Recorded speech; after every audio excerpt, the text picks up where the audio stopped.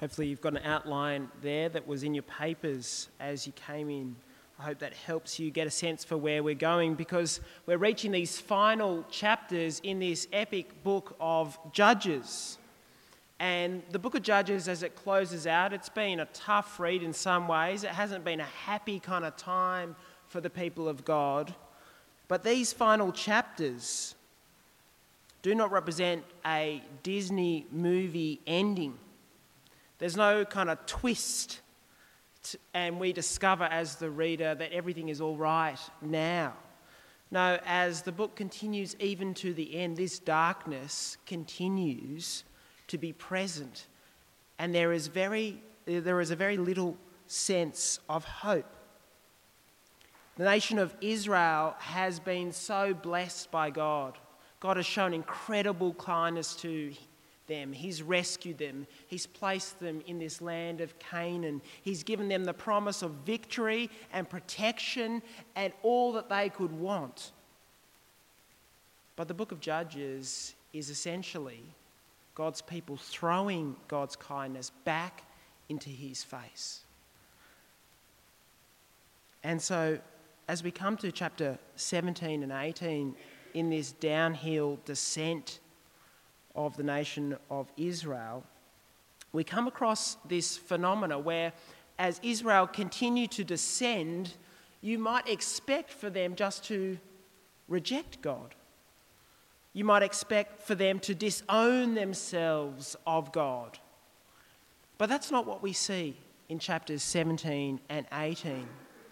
The Apostle Paul, as he's speaking to a church in the New Testament, actually observes this kind of phenomena. He says that these people have a form of godliness. On the outside, it looks like they're ticking religious boxes, but on the inside, in their hearts are far from God. And this phenomena we see illustrated for us in chapters 17 and 18. It's a phenomena that we might call Christian atheism or religious atheism. Because in chapters 17 and 18, the nation of Israel, believe in God. But practically speaking, they don't live like that. They live like they don't believe in God. They live like atheists. They live like the nations around them. And as you see the story of Israel, this might, for some of us, remind you of the time that we live in, the time of Christian decline.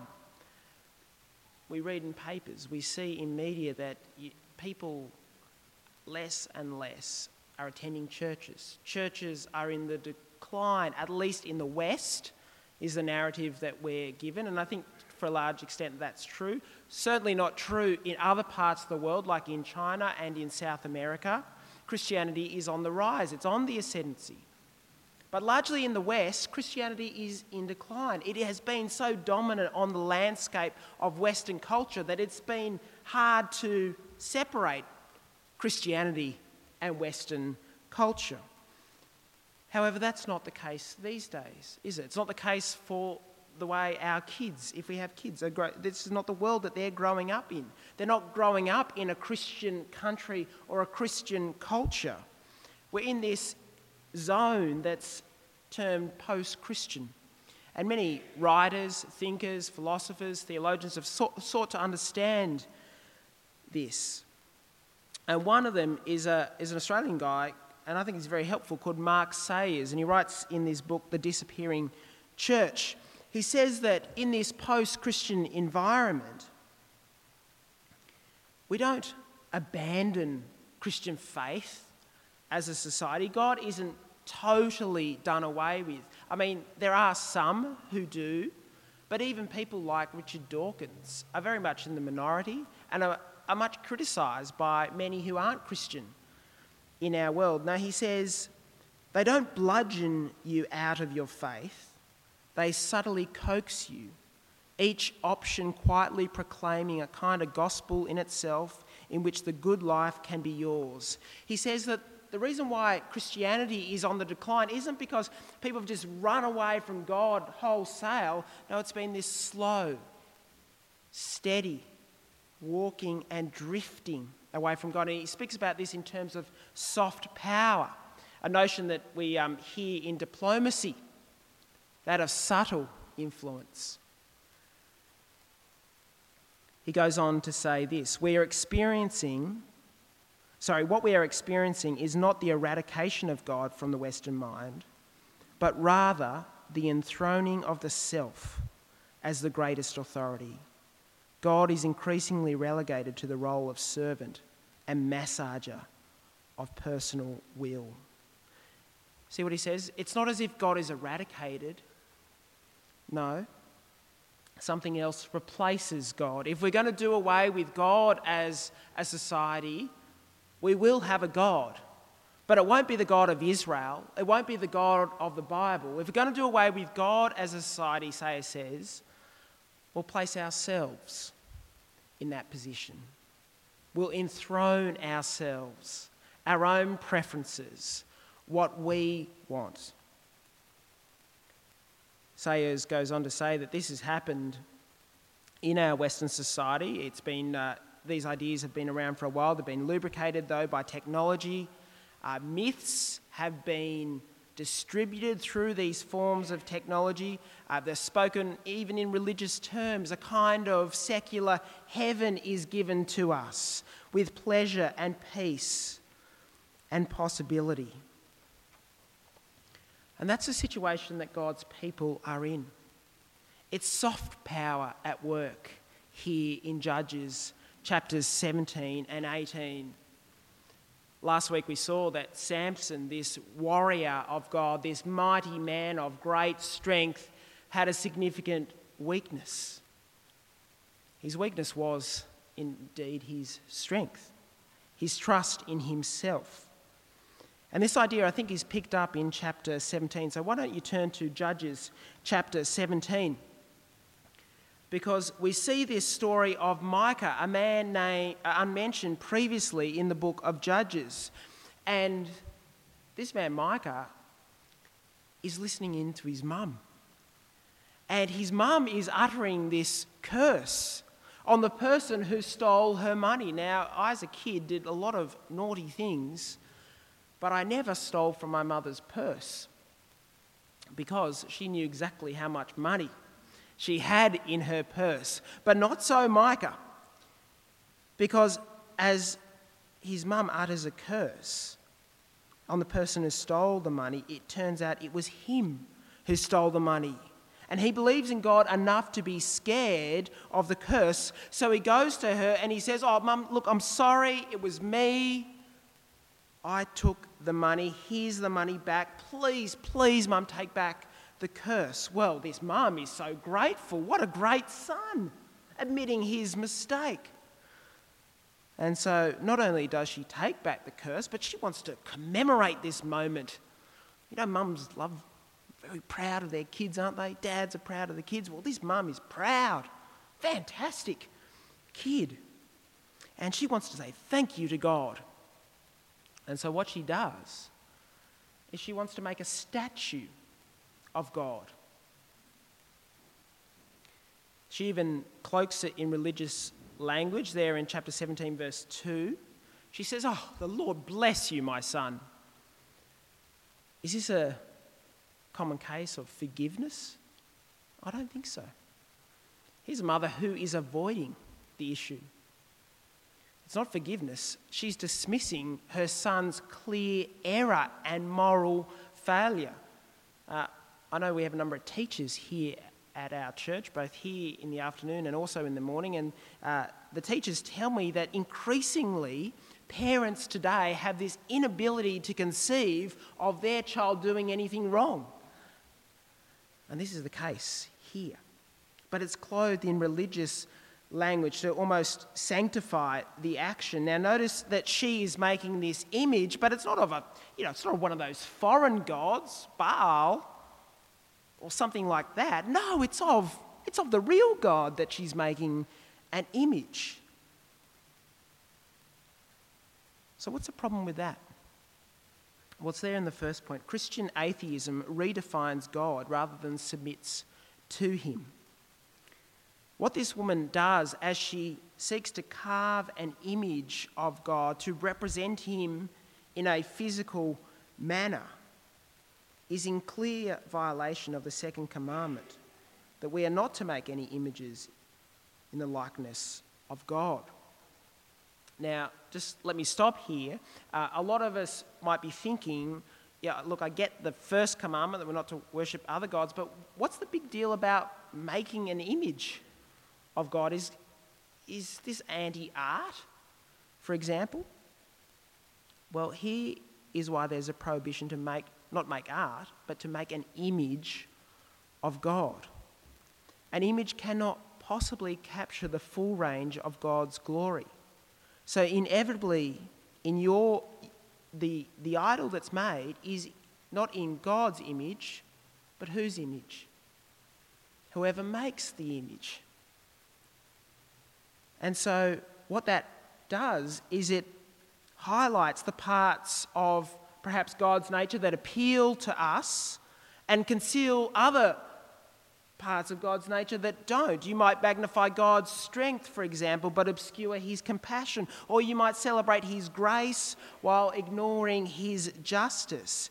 And whatever you do in making an image of God, you are distorting who God really is. A God not as he is, but as you want him to be.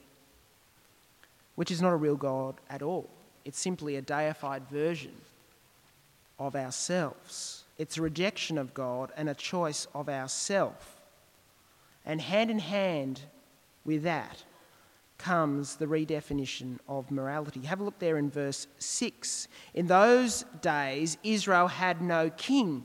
Everyone did as he saw fit. The writer seems it appropriate to make a comment about not what this woman's doing in particular, but what everyone is doing in Israel. Here is what's going on, not just in Micah's household and Micah's mum, but here's what's going all over Israel. As Israel have turned away from God, this hasn't just been spiritual mumbo-jumbo out there, it's affected the morality, the way people see each other and treat each other, and we'll see that to devastating effect next week in some of the most horrific passages in the Bible.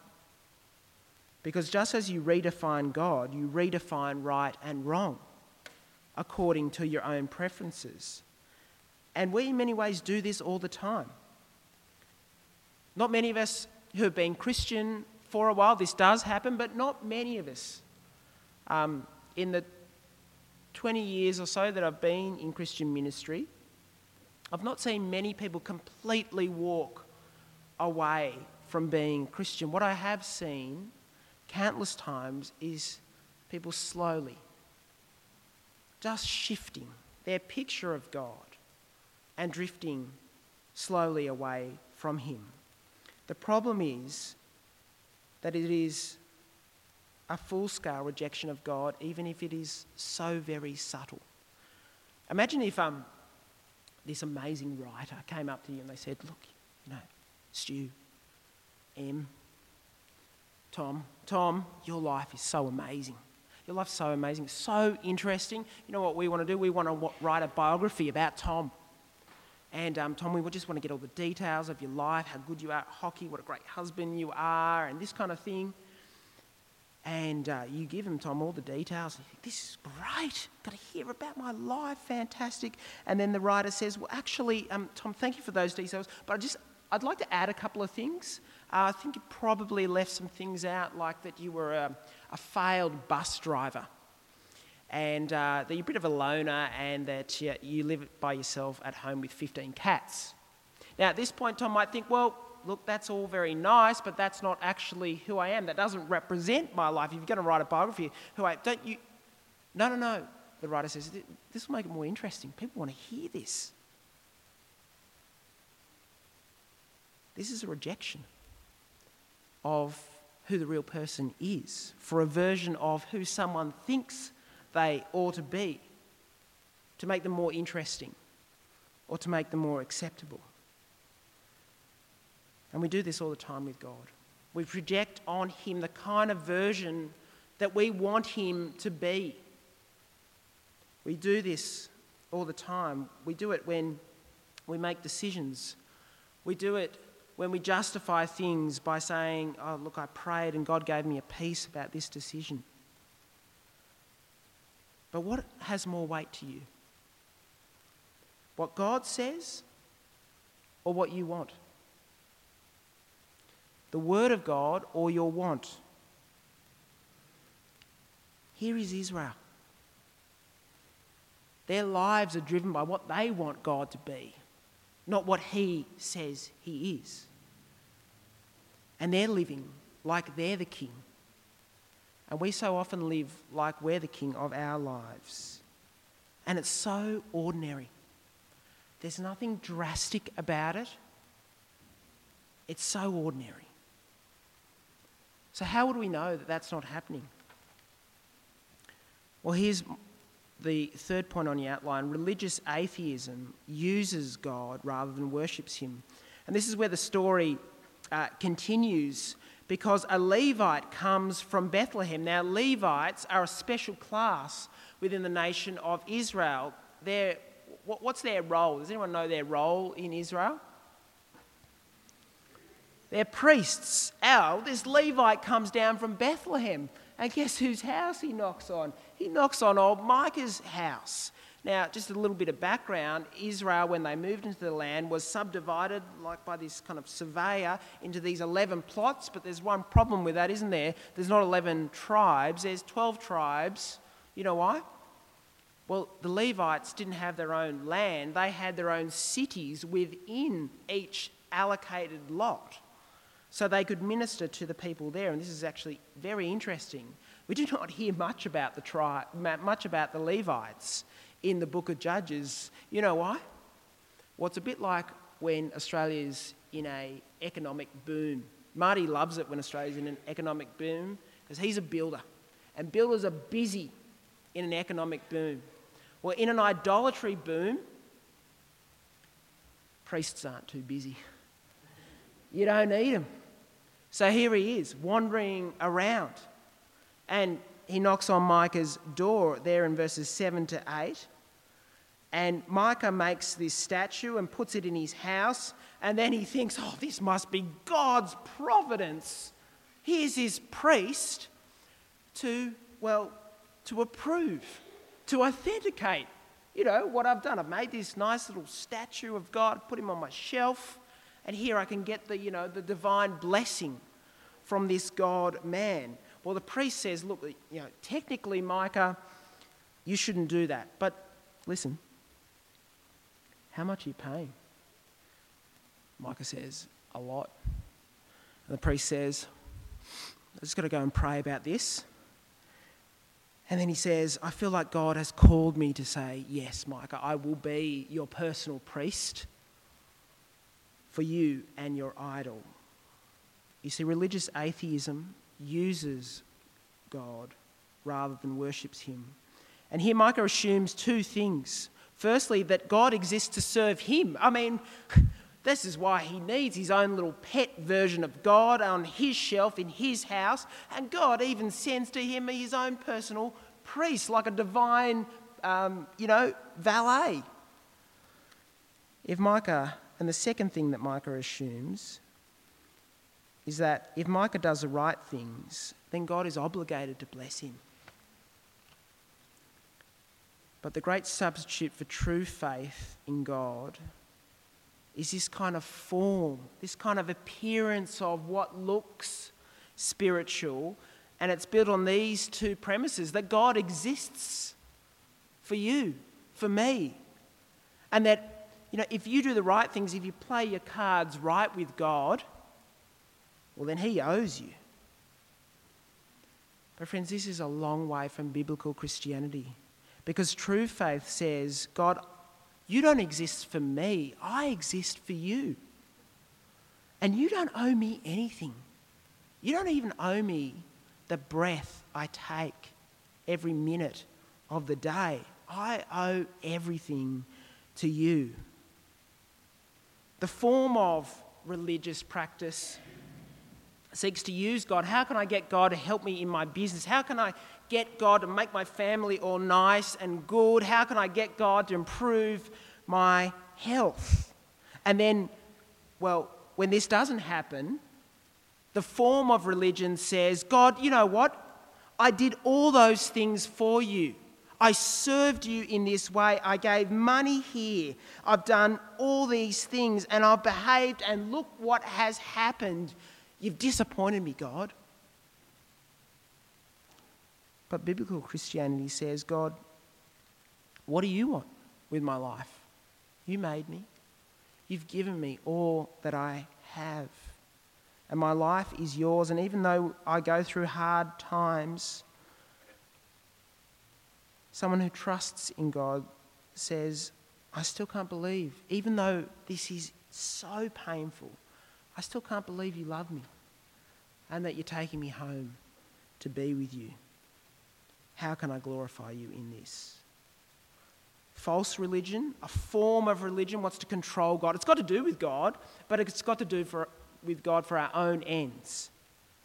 True faith doesn't seek to manipulate God. It simply surrenders to who he actually is, not who we want him to be. And so we need to ask ourselves, what kind of God are we seeking? Are we seeking a God that we can manipulate and control, that he can conform to our preconditions of what we think he should be? Or are we letting him speak to us in his word to declare his majesty, his glory, his size, who he is in his holiness and glory? Micah isn't doing this. Have a look in verse 13. Because as this priest rocks up, this has sealed the deal with God. Now I know, he says in verse 13, that the Lord will be good to me, since this Levite has become my priest. This Levite now is his pet. And the worship of God exists only to serve Micah's prosperity, his preferences. But this is not what the worship of God is for. It's not about us. It's not about our preferences. Who cares what our preferences are? What are God's preferences? What does he want from us? This is one of the reasons why church shopping, I think, so often ends in spiritual decline. People who will not find a church and stick to it. Now, many of us know, and I know this, our church is less than perfect. You know the reason for that? There's less than perfect people in it, me included, perhaps especially. And here's the reality. Being part of a church isn't about our church fulfilling your preferences or satisfying your checklist of what you think a church should be. Being part of a church is learning about God's faithfulness. God is faithful to these people, even though they don't deserve it. And when we say, this is our church, come hell or high water, we're learning to be like God. We're learning to be committed to a group of people no matter what happens.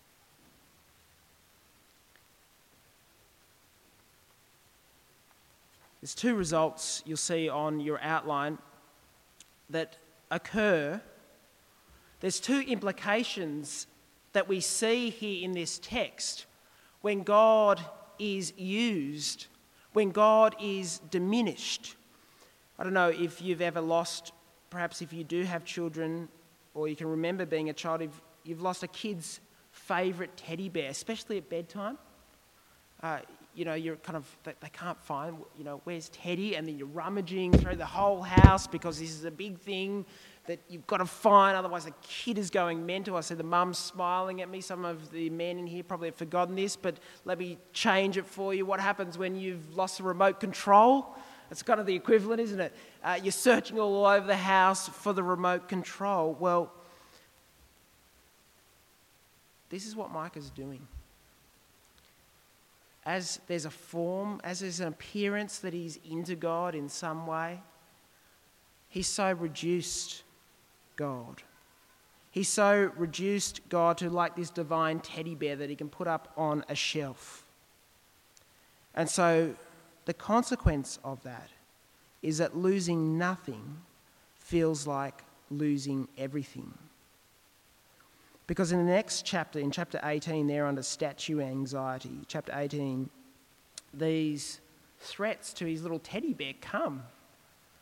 They come because they've got more money than he does. And they persuade this personal pet priest of Micah to leave Micah and come with them and take Micah's statue. And Micah comes to them and says to them, hey, you can't do that. That's my priest. That's my statue. And they say in verse 23, they object, Micah, a bit over dramatic here, a little emotional. But Micah won't have it.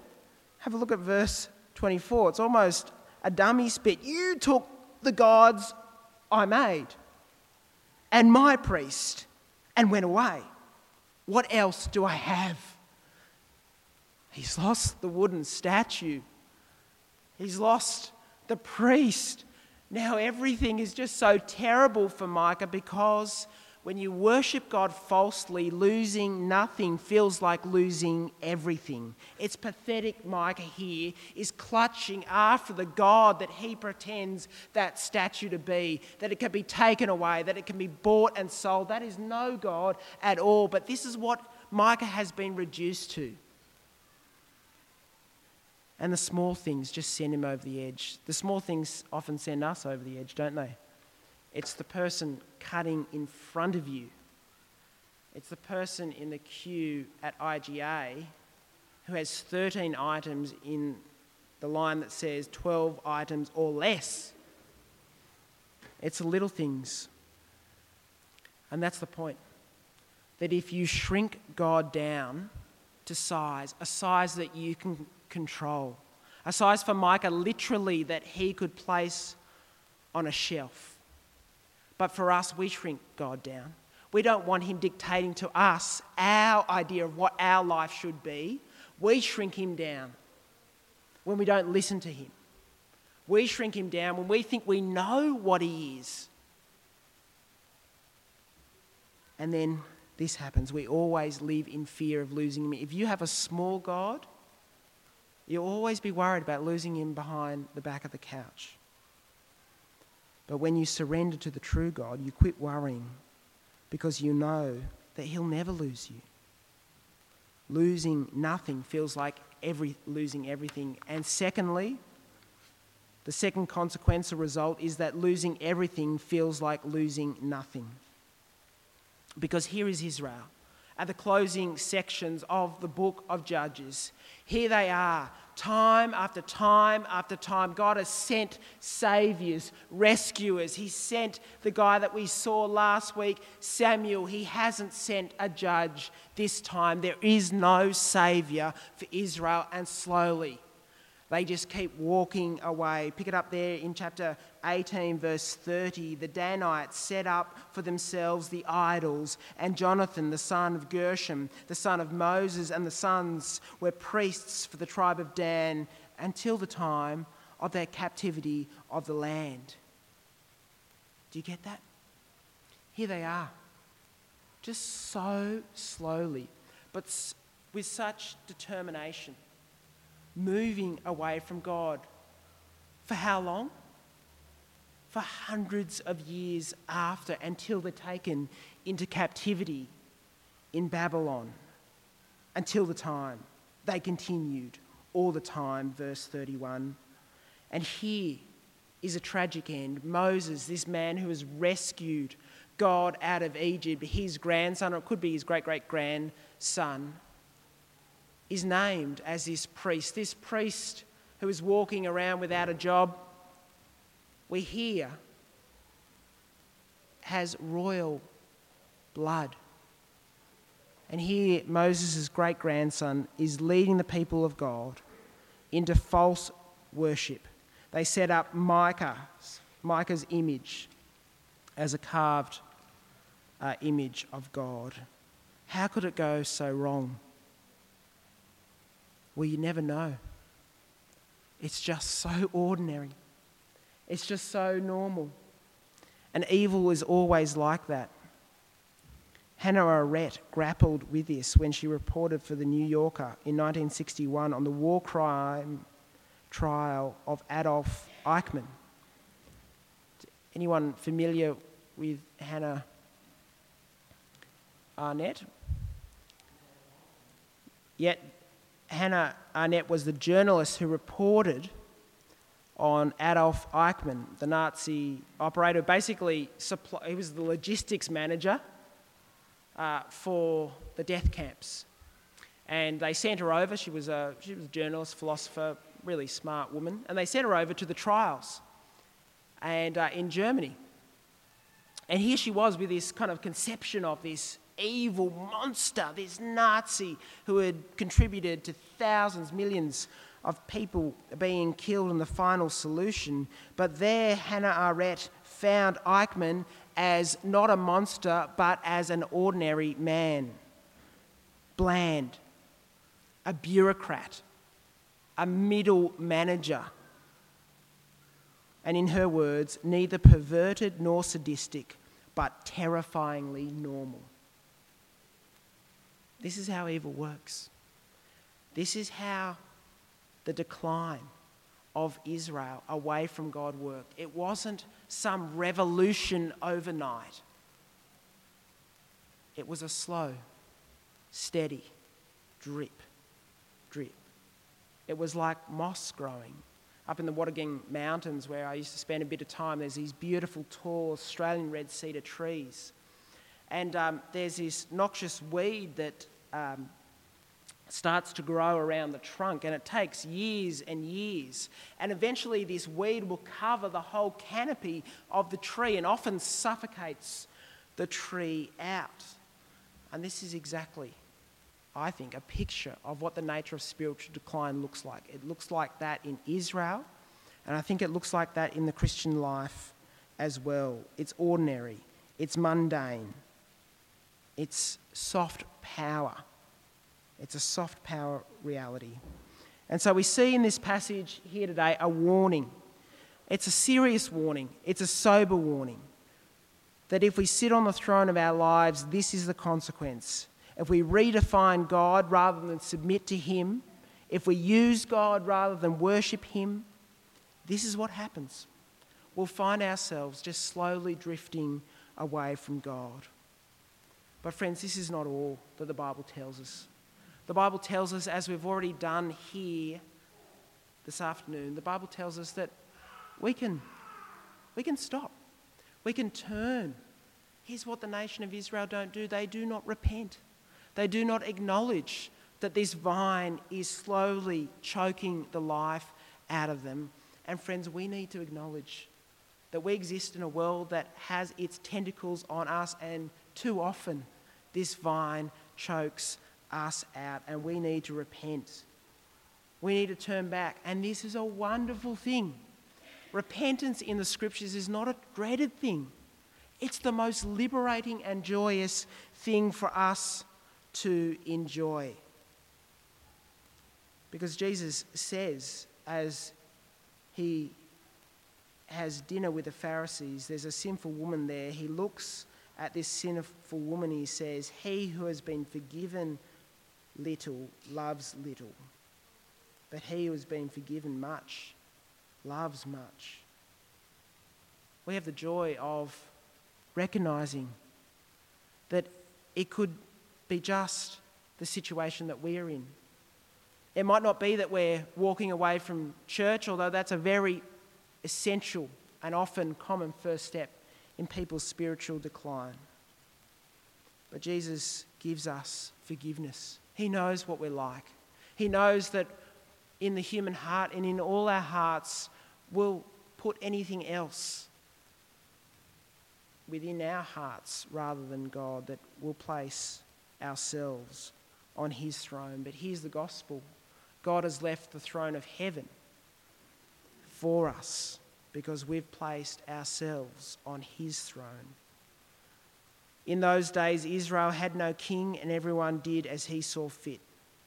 It might seem as though the answer to Israel's problem as they descend further and further into the darkness is a king. But a couple of hundred years later, you know what? They get a king. They get a king, Saul. But his heart is far from God. But then after Saul, they get another king. He's not just a king, his heart is close to God.